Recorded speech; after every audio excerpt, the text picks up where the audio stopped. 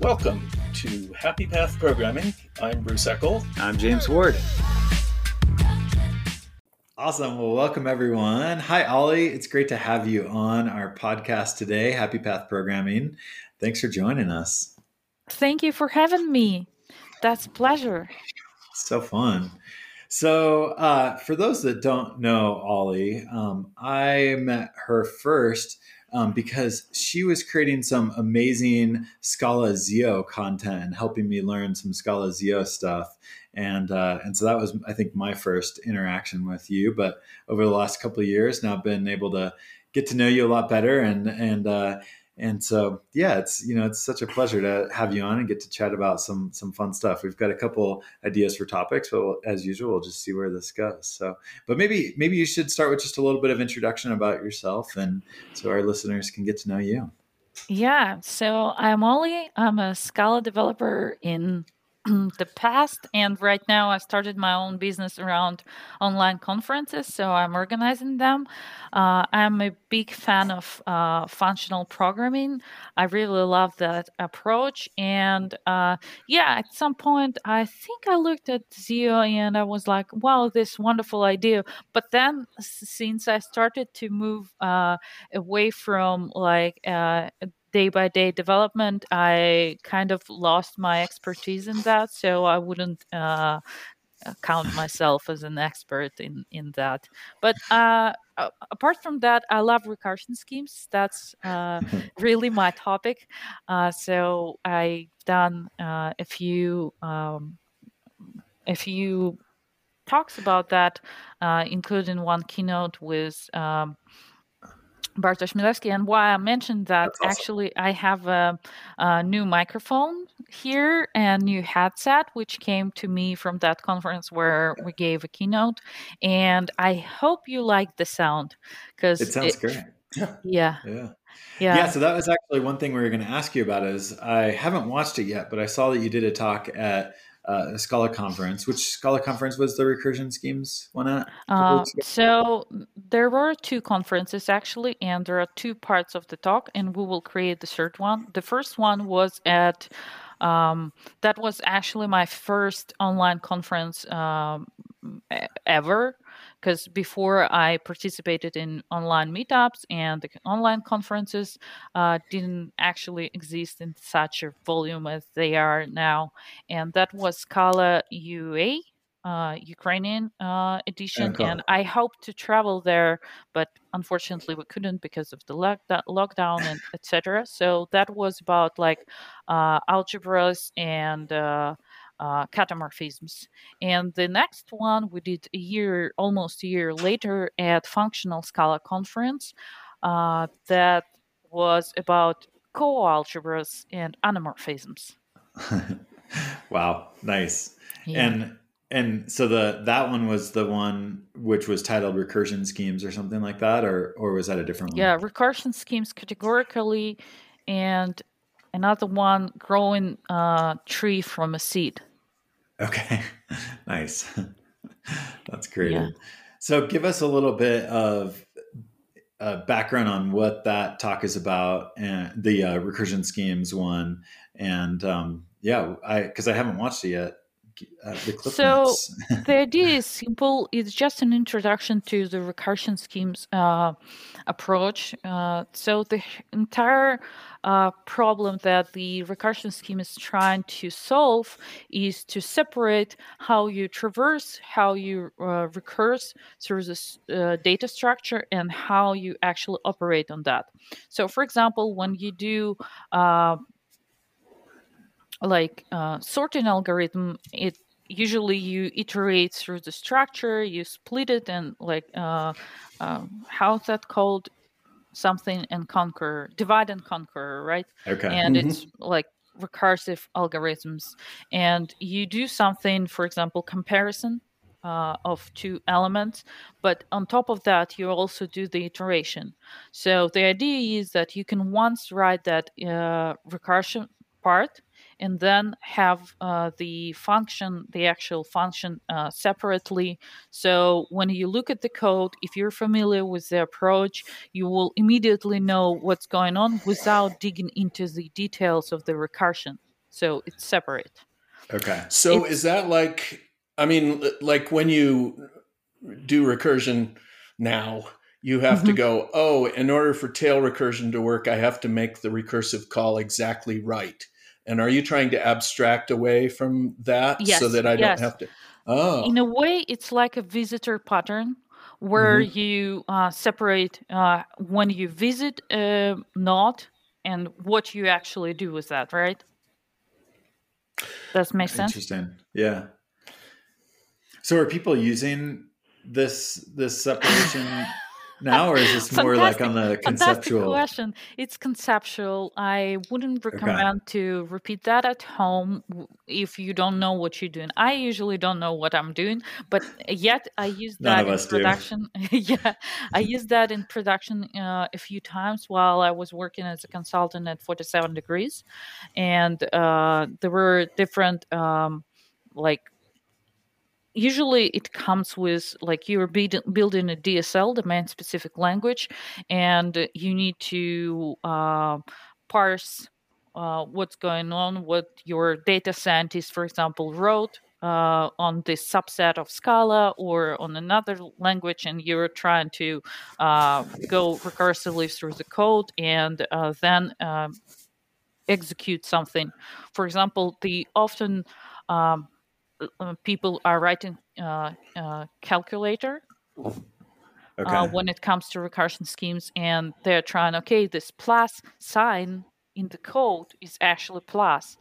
Then you go into that like deeper in the equation, and you see, okay, this divide mark like slash means divide, etc., etc. So you translate from one language to another, and you don't have to think at this moment about like how to go deeper into the equation. You're thinking only about how to translate the slash to divide and plus to Yeah, I guess your analogy to the visitor pattern makes sense, because usually in that kind of pattern we couple together the recursion, or how to proceed, with the actual parsing and decision making for what to do. And what you're saying is like separate out the recursive side of it from the decision making side of it, or Yeah. something. I would think a better analogy might be iterator, because that allows you to move through a collection without knowing the underlying structure of the collection. And it seems like that's sort of what you're trying to do here. You're trying to implement something that happens to use recursion, but that's not front and center like it is normally. Yeah. So yeah, that's probably also good, like iteration. Yeah, I haven't thought about that, because usually people use like visitor pattern, and I fully agree with that, but iteration sounds, but there is a difference, I guess. Oh yeah. I mean, but visitor is designed for if you have a frozen hierarchy and you want to add functionality to it. So it's like, I don't know. I often find visitor is maybe misunderstood that way. yeah. Maybe. Anyway. So this sounds like you've discovered a better way to do recursive stuff. Is this something where like the discovery happens, some experimentation happens, some like maybe libraries start to adopt this approach, and then do you foresee a future where this idea changes Scala or other programming languages to like better create a better way for developers to actually code in this way? So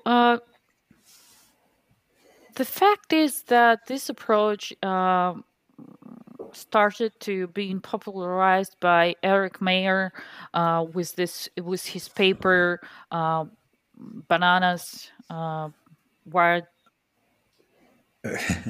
something.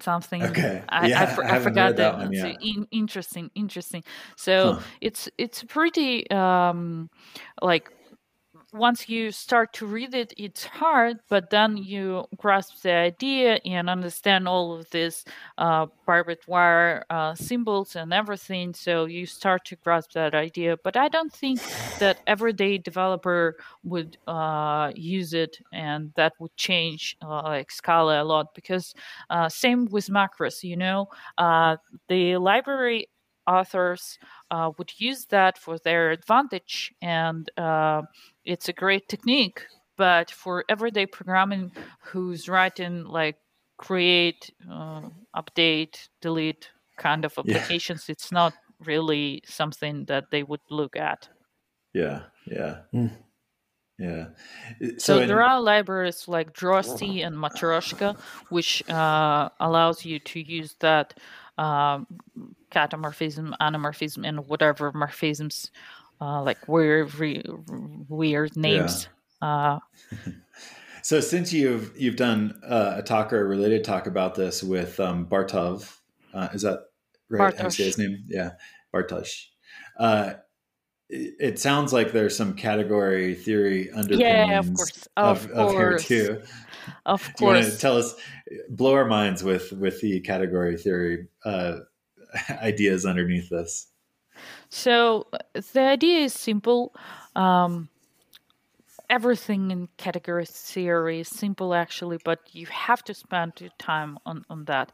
So there are basically diagrams which allows you to understand why a certain kata or ana works. So you can write a diagram going from like a one factorial to another, mapping over them and build morphisms, and then if the diagram computes, which means that you can basically Swap. go swap, then basically with a pen and pencil you can draw that diagram and figure out the entire recursion schemes, where they come from, just Huh. based on identity and Wow. commuting diagram. So Yeah. it's, and in both of these talks, we're drawing diagrams like that, like understanding of the actual formula of the function. Yeah. Yeah. So given, if you do recursion in this way and you abide by certain algebraic laws or whatever, then that allows you to have a structure that also has algebraic properties, or am I saying that at all right? Yes. And then because it has certain algebraic properties, you could do certain things that you couldn't do otherwise with it. You could there's maybe optimizations that you could make on how you run it or something like that. Is that? Yeah, there are optimizations. I haven't looked at them closely because I know that recursion schemes anyway, they're kind of slow. So if you're doing big data or something like that, like data intensive applications, then you probably can't use them. So I tried to do the following at my client's project. So they had this is a mobile carrier, doesn't matter which one. So they have towers with the data, and the data is written in very old ASBN one format or something. And we have a big cluster of microservices where we're talking about like Kafka, whatever, Spark, and everything in that. And they are talking to each other, sending like protobufs. And you need to convert the old format to that protobuf and like use schema and whatever. And this is the perfect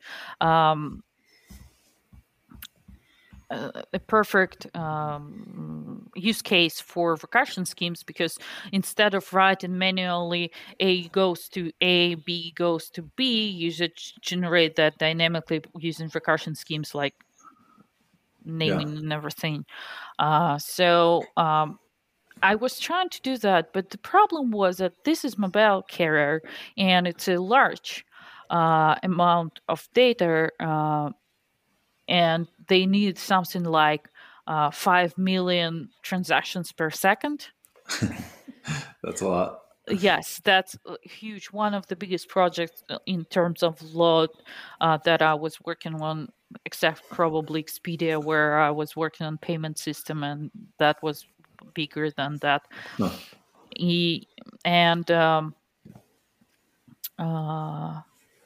So it didn't show. I mean, although it was so elegant, as always with category theory, like just a few lines of code and everything is like debuggable, and you can look at the like tests and they would look wonderful too, because you don't have to test this recursion part.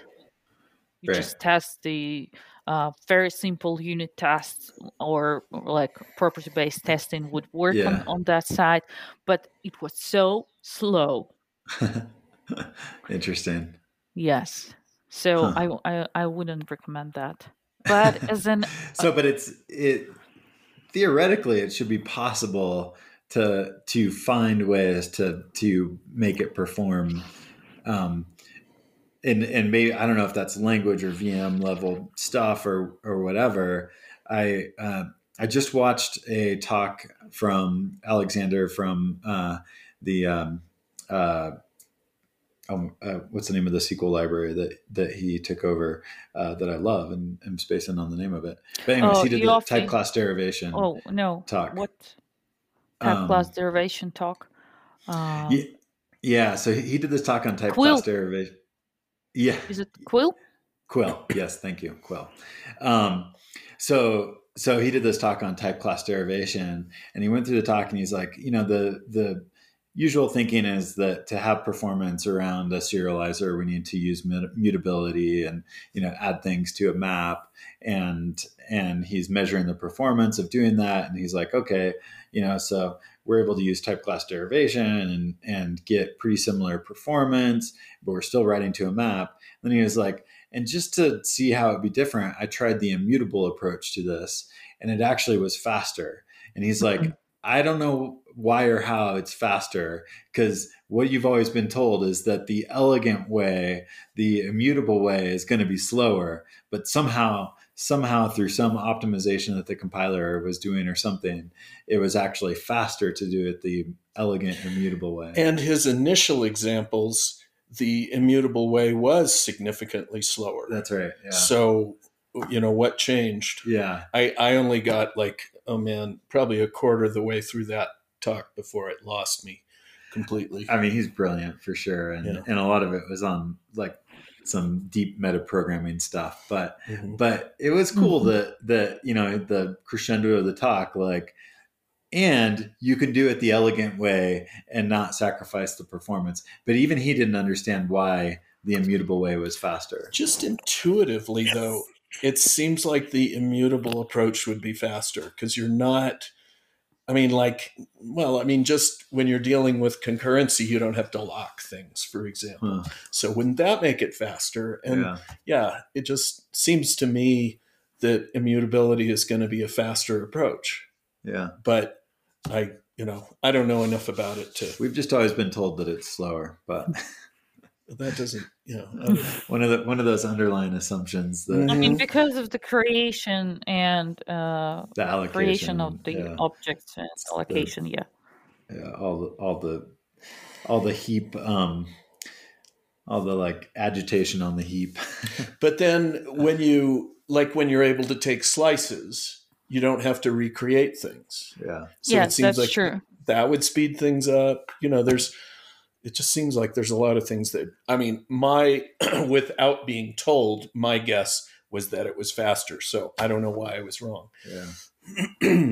I remember there was a related discussion, and this actually relates to the recursion one, where one of the arguments that you often hear against functional programming is, oh, like quicksort is so slow in functional programming. And that's something that I've heard as an argument many times. And then just recently I saw somebody actually be like, actually it's not. Like, and they had some actual examples to show where you can program quicksort functionally and not take a huge performance hit versus the mutable approaches. And It's just allomorphism. I don't know what that is, but awesome. Yeah, I've written all popular sortings using recursion schemes, actually. Nice. All this insertion sort, merge sort, quick sort. That was my home exercise. I gave a talk about that too. Wow. I'm not sure it's... was that all in Haskell or Scala or something else? No, Scala. Oh, nice. Scala. Awesome. I had a long flight from Seattle, where I'm based, to Belarus, and while I was flying, I was writing the code with like all these sortings. So That's that was awesome. fun. I miss those long flights where I can get that kind of work done. I mean, not that kind of work because I'm not that smart, but but projects like that, projects that are great for an airplane. I would always have my list of airplane projects that I would work on. So I have two topics that I want to talk about with you, and one is your online conference thing, because I've been experimenting with conference organization for 20 years or something, at least 20 years. And way early, I was doing these experiments with Martin Fowler, and we would try different things. I mean, mostly Martin would come up with new ideas and we would try them. And we eventually found open spaces. And that's what I've been doing ever since. So it's a self-organizing conference system, and we've sort of been tuning that, and that for me anyway works really well, and the people who come to the conference work really well. And I don't know if you're familiar with that or if you've ever experienced anything like that. Okay, you haven't. All right. So, well, that was going to be my question, was, have you thought of doing that? Because we've tried to experiment with how could we move more of the open spaces idea online, and there's some technologies that we've tried. And tell me a little bit about that, and I'll tell you what can be done, like what we are doing similar to that. Okay, so the conference is not organized up front. There are no speakers. It's all about conversations. And at the beginning of the conference, we put up a board with rooms and times, and people grab Post-it notes. And if there's a topic that they're interested in talking about, they put the topic down. They say who the convener is. There's a book called Open Spaces by Harrison Owen, and he describes, he's basically the guy who invented it. And so there's a foundational kind of rule, kind of, there's the system for how open spaces works, but I did want to interject real quick that this is also, I've heard it called Lean Coffee is another name for it. So that's a newer name that people would come up with. Yeah. I mean, the idea is that the goal is to have conversations and not to have what's called eyes forward presentations, which, you're sitting and your eyes are forward and there's one person. Or they also have it, what are the sage on the stage, I think they also say, sage which is the idea that, one person knows things and everybody else is absorbing things. And what we discover is that everybody, the most, inexperienced programmer has things to contribute to this. And everybody goes, oh yeah, I never thought of that. But because you're coming in looking at it with fresh eyes, you have this contribution to make. So, and then people start having conversations and it just keeps going and everybody has a great time. So it kind of ruins you for regular conferences because it's so connection oriented between people. So the The thing that we've tried to put online is the... Oh, well, before you go there, let's talk about the rules of open spaces, because I think that helps to understand like how it works or why it works. Right. So you've got the grid with the times and the rooms, but the rules are really the way that it I think actually functions and is useful. So one rule is the law of 2 feet, which is that if you're ever in a session and you're not fully engaged, then you use your 2 feet and you walk away and go somewhere else. Mm-hmm. So this creates this nice checks and balances, because if someone is dominating the conversation, oftentimes that results in people not feeling engaged. And so then everyone should leave. And this is something that took me years to be comfortable with, because it's really like you feel very rude to like walk away while someone is talking. Course. Yeah, and I have to cast it in the form of saying you're actually helping. Because if you're in the room and you're not engaged, you're kind of drawing the energy down. So you're damaging the conversation by being there and not being engaged. You know, I have all these arguments because people are so averse to getting up and leaving, and it's still not a comfortable. I mean, I think people still, it's just socially challenging to do that. So I try and do whatever I can to say, no, it's okay. You can have a better experience. Everyone has a better experience if you do this. So yeah, that's probably the law of 2 feet is probably the biggest one. Well, just feel free to don't be bored. Don't ever be bored. And once people figure it out, then they start doing all kinds of stuff. They create new sessions. They grab people who are also bored and they go get coffee and have other conversations. And it's always this level of engagement, which is not what you experience at a regular conference. Yeah. So what I have in my mind is that I kind of we use a software called Spatial Chat, and there are others like GatherTown and other, but we love Spatial Chat because you're represented as a dot there, and you can move your icon around, and you can join multiple groups. So if you have a grid, like literally grid on your background, then and with the banner, this is like blah blah blah. James Ward wants to talk about his favorite topic, Scala. Then you just move there and you listen to him and you participate in that conversation, or you move to another thing, to another conversation, another room, and just walk like you would do that in a real open spaces environment. So and maybe we just haven't had the right technology. No, I'm sure we haven't. Yes. So, and we became an stuff. official distributor for this Spatial Chat thing. So if anyone is interested in the audience or you're interested, I'm open to talk about that and how that can be used. For example, we at our Scala Love, JLove, Haskell Love conferences, we did sponsorship booth there. And they would run, for example, JetBrains run Ask Me Anything session, demo session. Like they were talking about hiring, working at JetBrains, about their different products. And they run like, I don't know, raffles for people to get license and coupons and things like that. So that was a lot of fun, and it's different from regular Zoom experience or just watching that on Twitch because you're kind of engaged.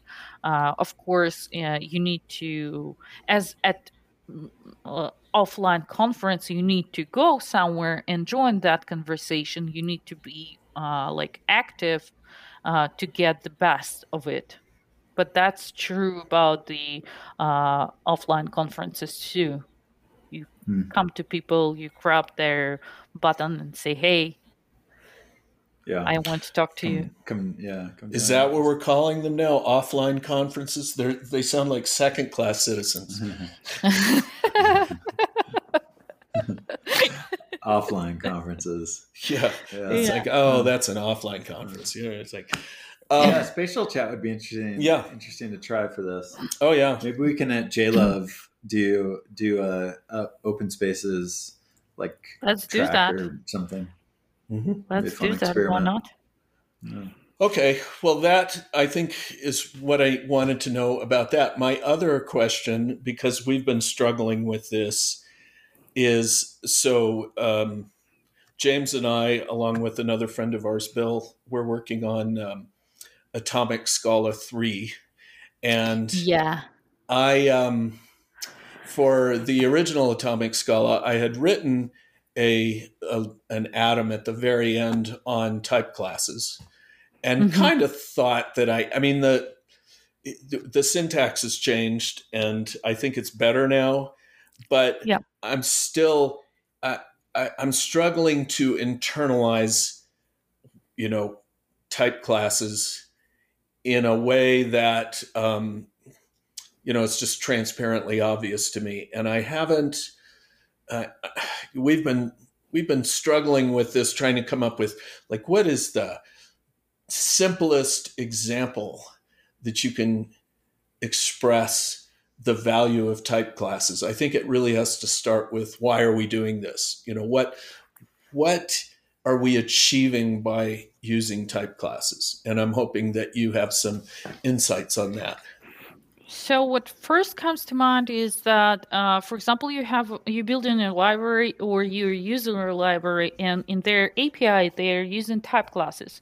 It's really simple for you to implement that on your type and use that library functionality. Does it make sense?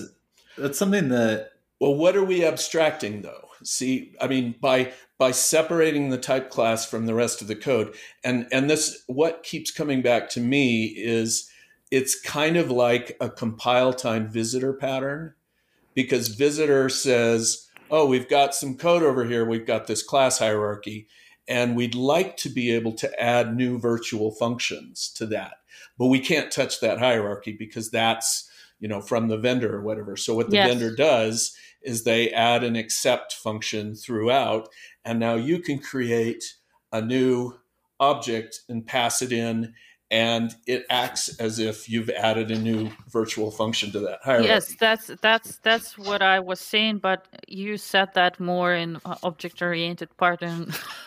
Well, right. And so I'm going, okay, that feels like that's a good starting point, but I also feel like it's not quite, it doesn't quite grasp often the way I describe like design patterns in general is we're trying to separate things that change from things that stay the same. So the library that you're talking about, okay, that stays the same, and the type class is the part that changes. But beyond that, it's kind of like, I mean, it's not enough for you? Is that what you're saying? No, because I need to come up with like the simplest example that I can give people where they can look at it and go, oh, I understand that. Here's what's staying the same and here's what's changing. I think one reason why this is so hard to unravel in a way that you can teach easily is that one of the core, maybe the core value or reason for why we need type classes is because there is something that you don't control, right? And that is just a hard thing to like show, because what you want to do is you want to show here's this code and then here's type classes, but you've just like they're essentially like seeing the code, and so that it's really hard to express in that you don't control this code because you've just like showed them this code. So they're like, I obviously control that code. It's right there. I can see it and I can modify it, but I mean, you express it in the terms of, okay, I'm creating a library that I want other people to be able to easily adapt to new purposes, which I can't anticipate. Yes. And so, but I can anticipate how, the place where that's changing, I can see that. And so I can go, okay, and again, that's kind of like what Visitor allows you to do, except that that's maybe type classes doesn't have that object-oriented hierarchy built into it. I wonder if Yeah, equality and would be also it's compiler time. Right. Um, Checked. yes, so that's It's- the Right. It's determined at compile time, whereas the visitor uses a double dispatch. yeah. So yeah. Well, I don't know. I wonder if equality would be a simpler use case for us. Equality? Yeah. Like making it so you could say bird equals pasta, kind of thing. Because doesn't the Scala 3 has some way to like turn on type class based equality, doesn't it? I'm not do you sure. No, I don't remember. There's something in Scala 3 where they tried to get rid of so right now in Java, you can say any type equals any other type, and that code compiles. Mm-hmm. And this is bad and leads to a lot of potential bugs because it relies on objects equal, which is just defaults to. Yeah, it's like you have no compile feedback that says you really shouldn't be comparing these two things. Yeah. And so Scala 3, I don't think it's on by default, but I think there's a way to like turn off that ability to do equals on any unrelated things.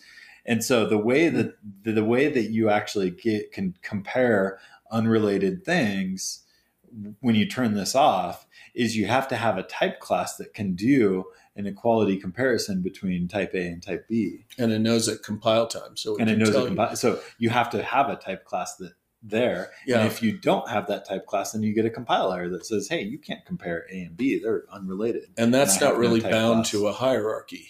Right. Okay.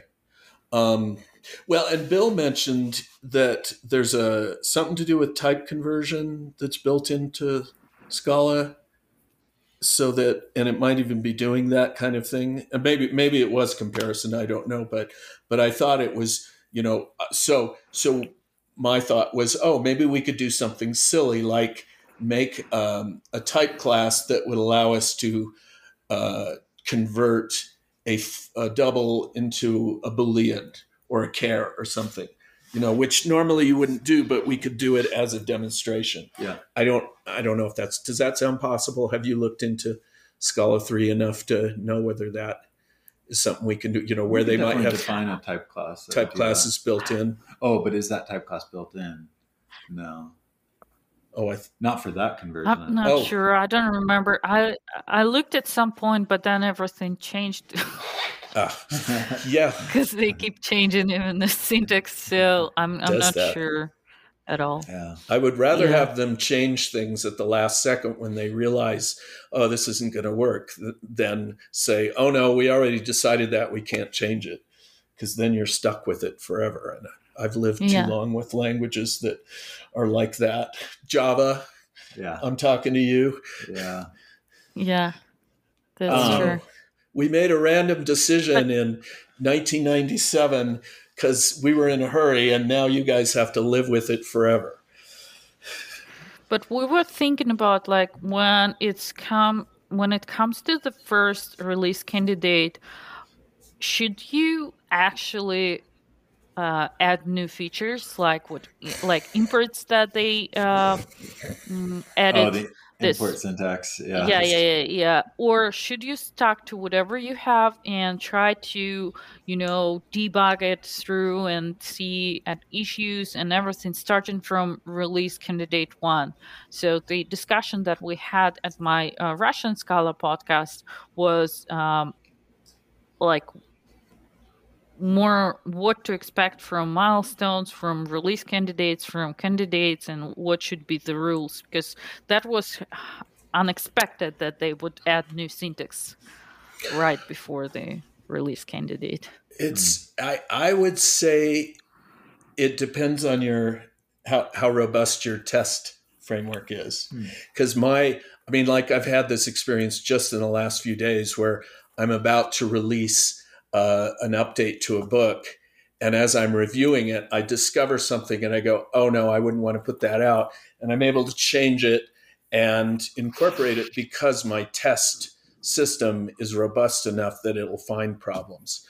And I don't know how you do that with the language other than having a huge regression test suite. They have a community built and do that with community builds. So different libraries like Zero, Cats, whatever type level libraries and etc. The community are.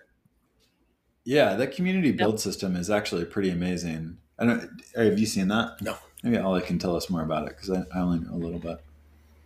The idea is simple. You have your libraries, and you know for sure that there can be compiled or should be.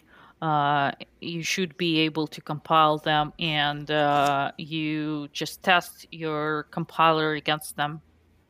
And there are nightly builds, so they do that every day. And while the library is updating, they also check the compile time. So, and it's a big code base. Yeah, so they're testing, I don't know, 1,000 community projects or something at this point. Something. So so every night they run this test to validate that the Scala the nightly Scala compiler build still works against. Pretty robust. And see, the other thing is the depth of the feature. Like changing from underscore to star, I would say, well, that's pretty benign in general. That's not going to be like, I don't know, something you do with generics where the implications might not be seen. And I guess ultimately, it's like how much effort is it going to be for people to update? Well, that and are there second and third level implications? And so something like just a really basic syntax change. And I guess ultimately, Martin looks at that and goes, this is small enough, it could be fine. And I have to say it made me happy because I'm coming from languages where that's what star means. And so underscore seems like an aberration. It's like, I just rather, I think it is beneficial to not arbitrarily make something different just for the heck of it. And so, I think the overloading, that was one of the problems that Scala has had in the past, is overloading things.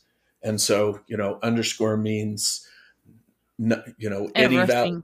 Yeah, underscore means too many things. And so I like that they're trying to undo that a bit in this. Yeah, same with implicits, right? They're trying to drop that down into the extension methods, type classes, etc., etc. Right, because it's for me, it's hard to deal with the overloading of keywords. And we learned this in C++ because I was on the standards committee for the first 8 years. And initially, we wanted to keep, Strustrup and some other folks wanted to keep the language what they called small, and they were doing that by overloading keywords. And I think pretty quickly they realized that that's not, if it's a different concept, you should have a different word for it.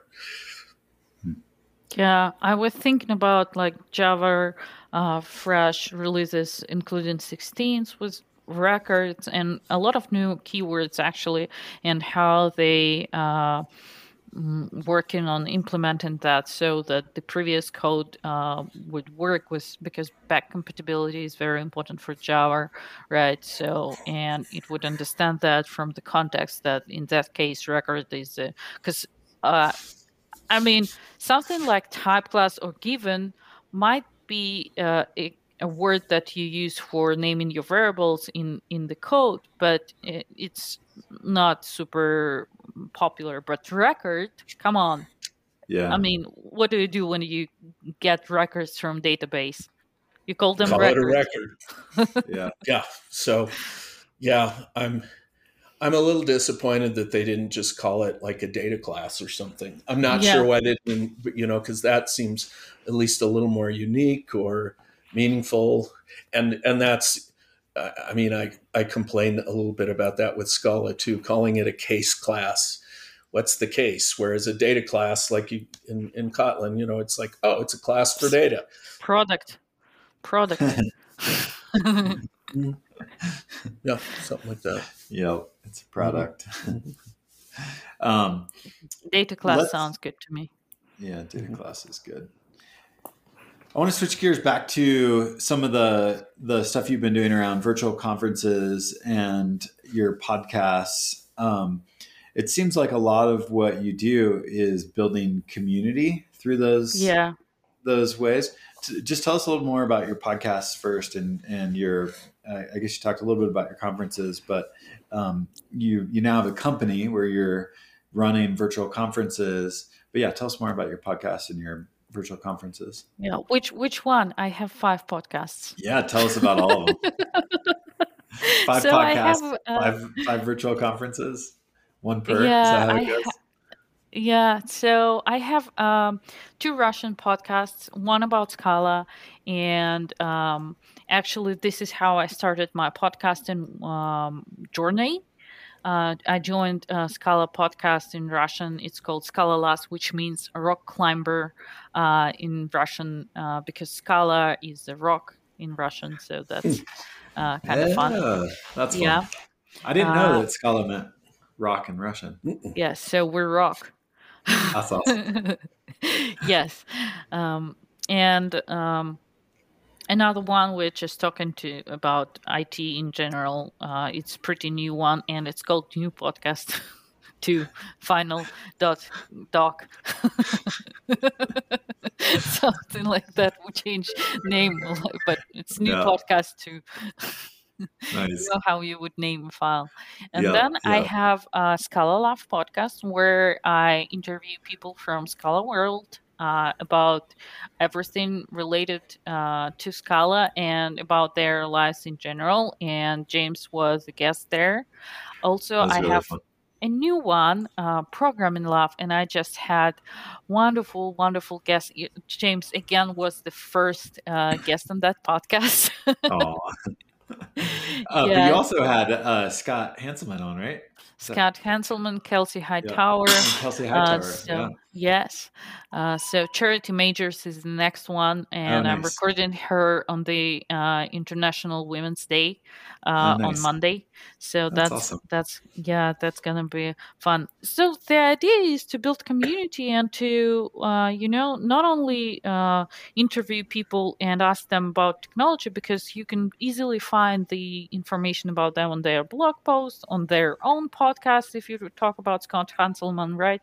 He made 800 episodes. 800 episodes. That's over amazing. How many years? Forever. He keeps saying he's old. I don't think he's old, but he's saying that. So over like 10 more. Basically, he does it every week. Okay. Yeah. So you're getting close to that with your 5 podcasts now. Yeah. The 800 episodes. I guess so.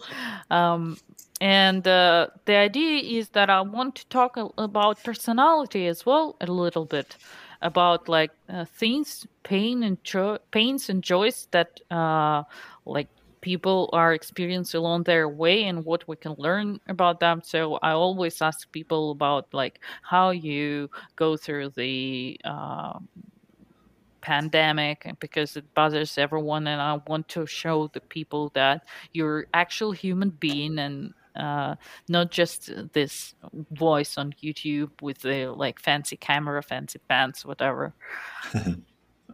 So, and cool. I have like my email always, it's oli@confi.care. ConfiCare is the name of my company. Always open for suggestions for guests, for topics that we could discuss. Actually, yesterday I received my first email about Programming Love. Someone wanted to be a guest, so I invited them, and that would be super cool. We're going to talk about Kubernetes. I don't know a lot about Kubernetes, actually, to be honest. I used that like twice in production, and I never built a system from scratch with Kubernetes. So I'm excited to learn things about that. And my company, it's called Conficare, and we run lovely conferences. They call usually something Love, Data Love, Scala Love, Haskell Love, JLove. Because, it's probably, I was hurt a little bit by Scala community drama because it pops up from time to time. And I actually feel like I'm so sensitive to things like that. I'm like, oh my God, guys, can we just be nice, and can we be excited about technology and not be excited about like fightings and all of that? And I was like, I want to start podcast or like a conference where everyone is friendly and we have like networking. So the most important part of my conference, of course, technical content, but you can get that on YouTube too or on the blogs. But networking is what I care about and what I like. For example, we have volunteers working and introducing speakers during our conference, and that's not because we yes, part of it is that we're a smaller company and we don't have enough people on one hand. On another hand, what we really want is to share the conference with others and have people from the field who would come and introduce that speaker. And speakers, like, we always have open CVP. Sometimes we invite people, but most of the time it's like CVP running process where we have blind CVP and we choose based on the talk, not based on the like Person, person. credentials. Do you know Bill Venners? Yeah, of course. He started a tradition, and together with Martin Andersky, they presented both last year at Scala Love, and they continuation of their previous talks on this during this edition, 2021. So yeah, but Well, Bill, I mean, we've been friends for 20 years at least, probably longer. Anyway, he reached out to me at one point several years ago, and he was going, I want to talk to somebody in the Python community about how they make their community so friendly. He was really wanting to, work on, because I think all of us have had that experience with the, shall we say, prickliness that can exist in the Scala community. It's not everywhere, obviously, but it's enough that it can turn you off a bit. Yeah, I think I have a little insight why he did that. He was or is, I'm not sure about now, because I stepped down as a representative at advisory board. So there is Scala Center. It's a foundation where companies like donate something and they recommend Scala Center to go certain directions, but it's just a recommendation. But Scala Center is building a lot of tools, including the tools about for migration to Scala 3, very important projects, etc. So he was a community representative there. Which means that he would gather feedback about certain things that Scala Center is doing and share that with the board. And we would decide, when I was there, we would decide like what conclusions we should make based on that. And since there was a lot of drama, not a lot of, but some portion, some people were fighting over Twitter against each other, and he did a research about how different communities work inside, like Python, Rust community, I think, and others. So, but I then I stepped down, and I'm not sure if Bill is still doing that, but I think it was part of his research. That makes sense. That's cool. Well, it seems like generally the Scala community has gotten much more friendly than it was in the past, and I think that part of your mission to get people together and have them learn and be nice to each other is, I think, changing the tone of the community. And I'm certainly appreciative of you doing that and all the work you put in to it's a cultural issue, right? And how do you change Yeah. culture but to like do it differently? Well, and I wonder, since it seems like a lot of your conferences, people are meeting for the first time online. Okay, Yes. yeah, and see what we have with the like with the Winter Tech Forum, which used to be the Java Posse Roundup, is people meet for the first time in person, and so on the Slack channel afterwards, that's always, you can tell everybody knows each other, and they have this connection from being at the conference, often many conferences. And so they all treat each other with, I mean, there's never any disrespect that I've ever seen. And so I wonder how you look at, It's got to be a lot harder in the virtual. Well, it always is. I mean, because, you have people who are used to playing games and being mean to each other and stuff like that. And to change that perspective when you're not face to face seems like it would be challenging. So what I do, I just talk about comfort of everyone, privately. Then I create a Slack channel before the conference where I invite all speakers and all attendees, and I try to engage them before the conference, prior to the conference, so that they would know, like, if someone tweeted something interesting, I would post that or tag someone, just say hi. And things like that. So I'm trying to be proactive and engage people before the conference. But so far, nobody was mean. But also, I'm just trying to be nice to people, and they're usually nice to me too. Be the change, huh? Mm-hmm. Yeah. And I know in the Python community, it was always, I mean, Guido he led this way, and everybody who became part of the core development team all kind of fit that mold because there were people that he wanted to work with.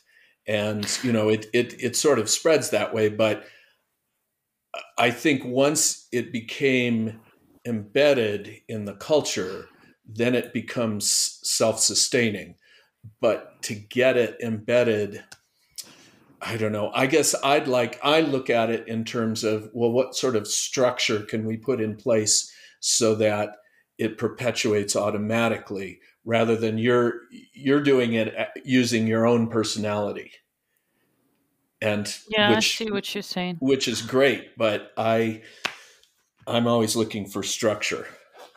Yeah. Yeah. You want control over culture. By the way, I invited Guido to Data Love, and he said no. Damn. Oh. Yeah. Well, I mean, I know him.